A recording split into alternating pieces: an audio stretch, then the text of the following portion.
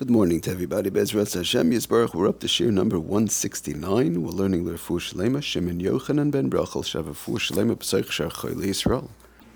Okay, today I'd like to talk about the next type of pit, and that is the plum or peaches. You have a large pit right in the middle of the fruit. Again, until now we've spoken about the watermelon type seeds, which are many pits spread out throughout. That's number one. You have the other type we spoke about yesterday, which was the cantaloupe and melons, which you have a large clump of pit or seeds in the middle. And then we have a third type of pit, which is one pit. HaKadosh Baruch Hu put one big giant pit right in the middle. A plum, for example, a peach, for example, an avocado.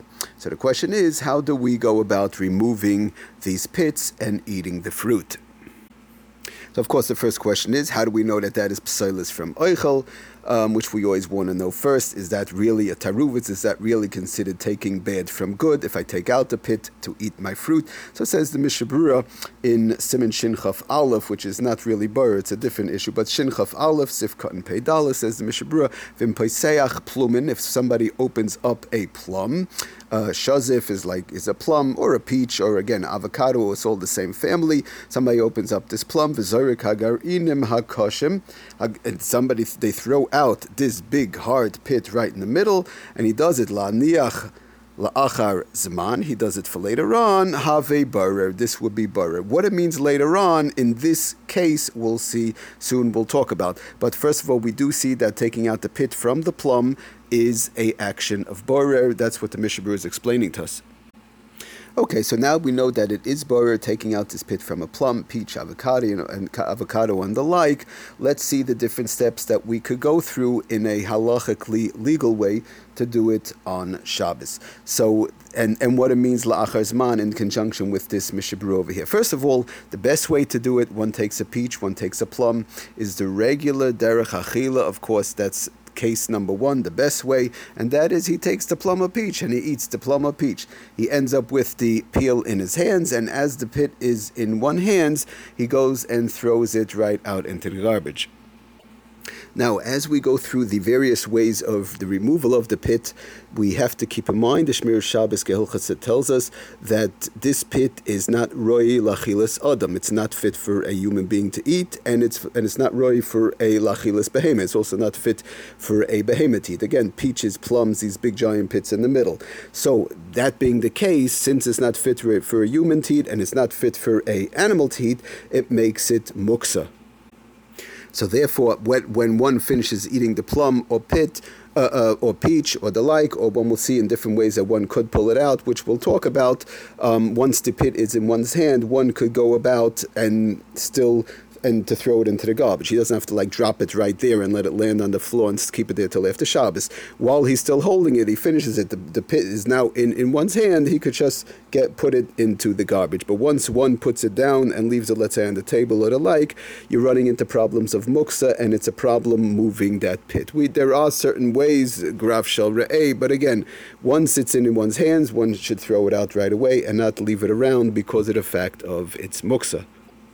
Now, also, I want to make known that while one is eating the peach, let's say he's eating it in the way that we just said, eating the peach, eating the plum, right off the pit, so then the pit is not muksa. As long as it's attached to the food and it's part of the food, part of the peach or plum, then it's not muksa. It only becomes muksa once it's removed from the fruit, or if it's removed from one's mouth. For example, if somebody has it, if we're going to talk about if somebody puts the whole thing in their mouth, which is very hard to do, but let's say in the case of watermelon or the like, those pits also would be a problem, but once one removes it from one's mouth into one's hand, he could just go ahead and dump it into the garbage, and that's all. But just not to leave the pits laying around, they will become muksa. Just to make it clear, reading the lashon from the Shmir Shabbos Gehilchasa, and this goes for all pits and all fruits, which we're talking about, fruits and vegetables and the like. A fruit pit or vegetable pit for that matter is so with three conditions. Number one, it's no longer in the fruit or in the vegetable. Number one. Number two, it's not fit for either human or animal consumption.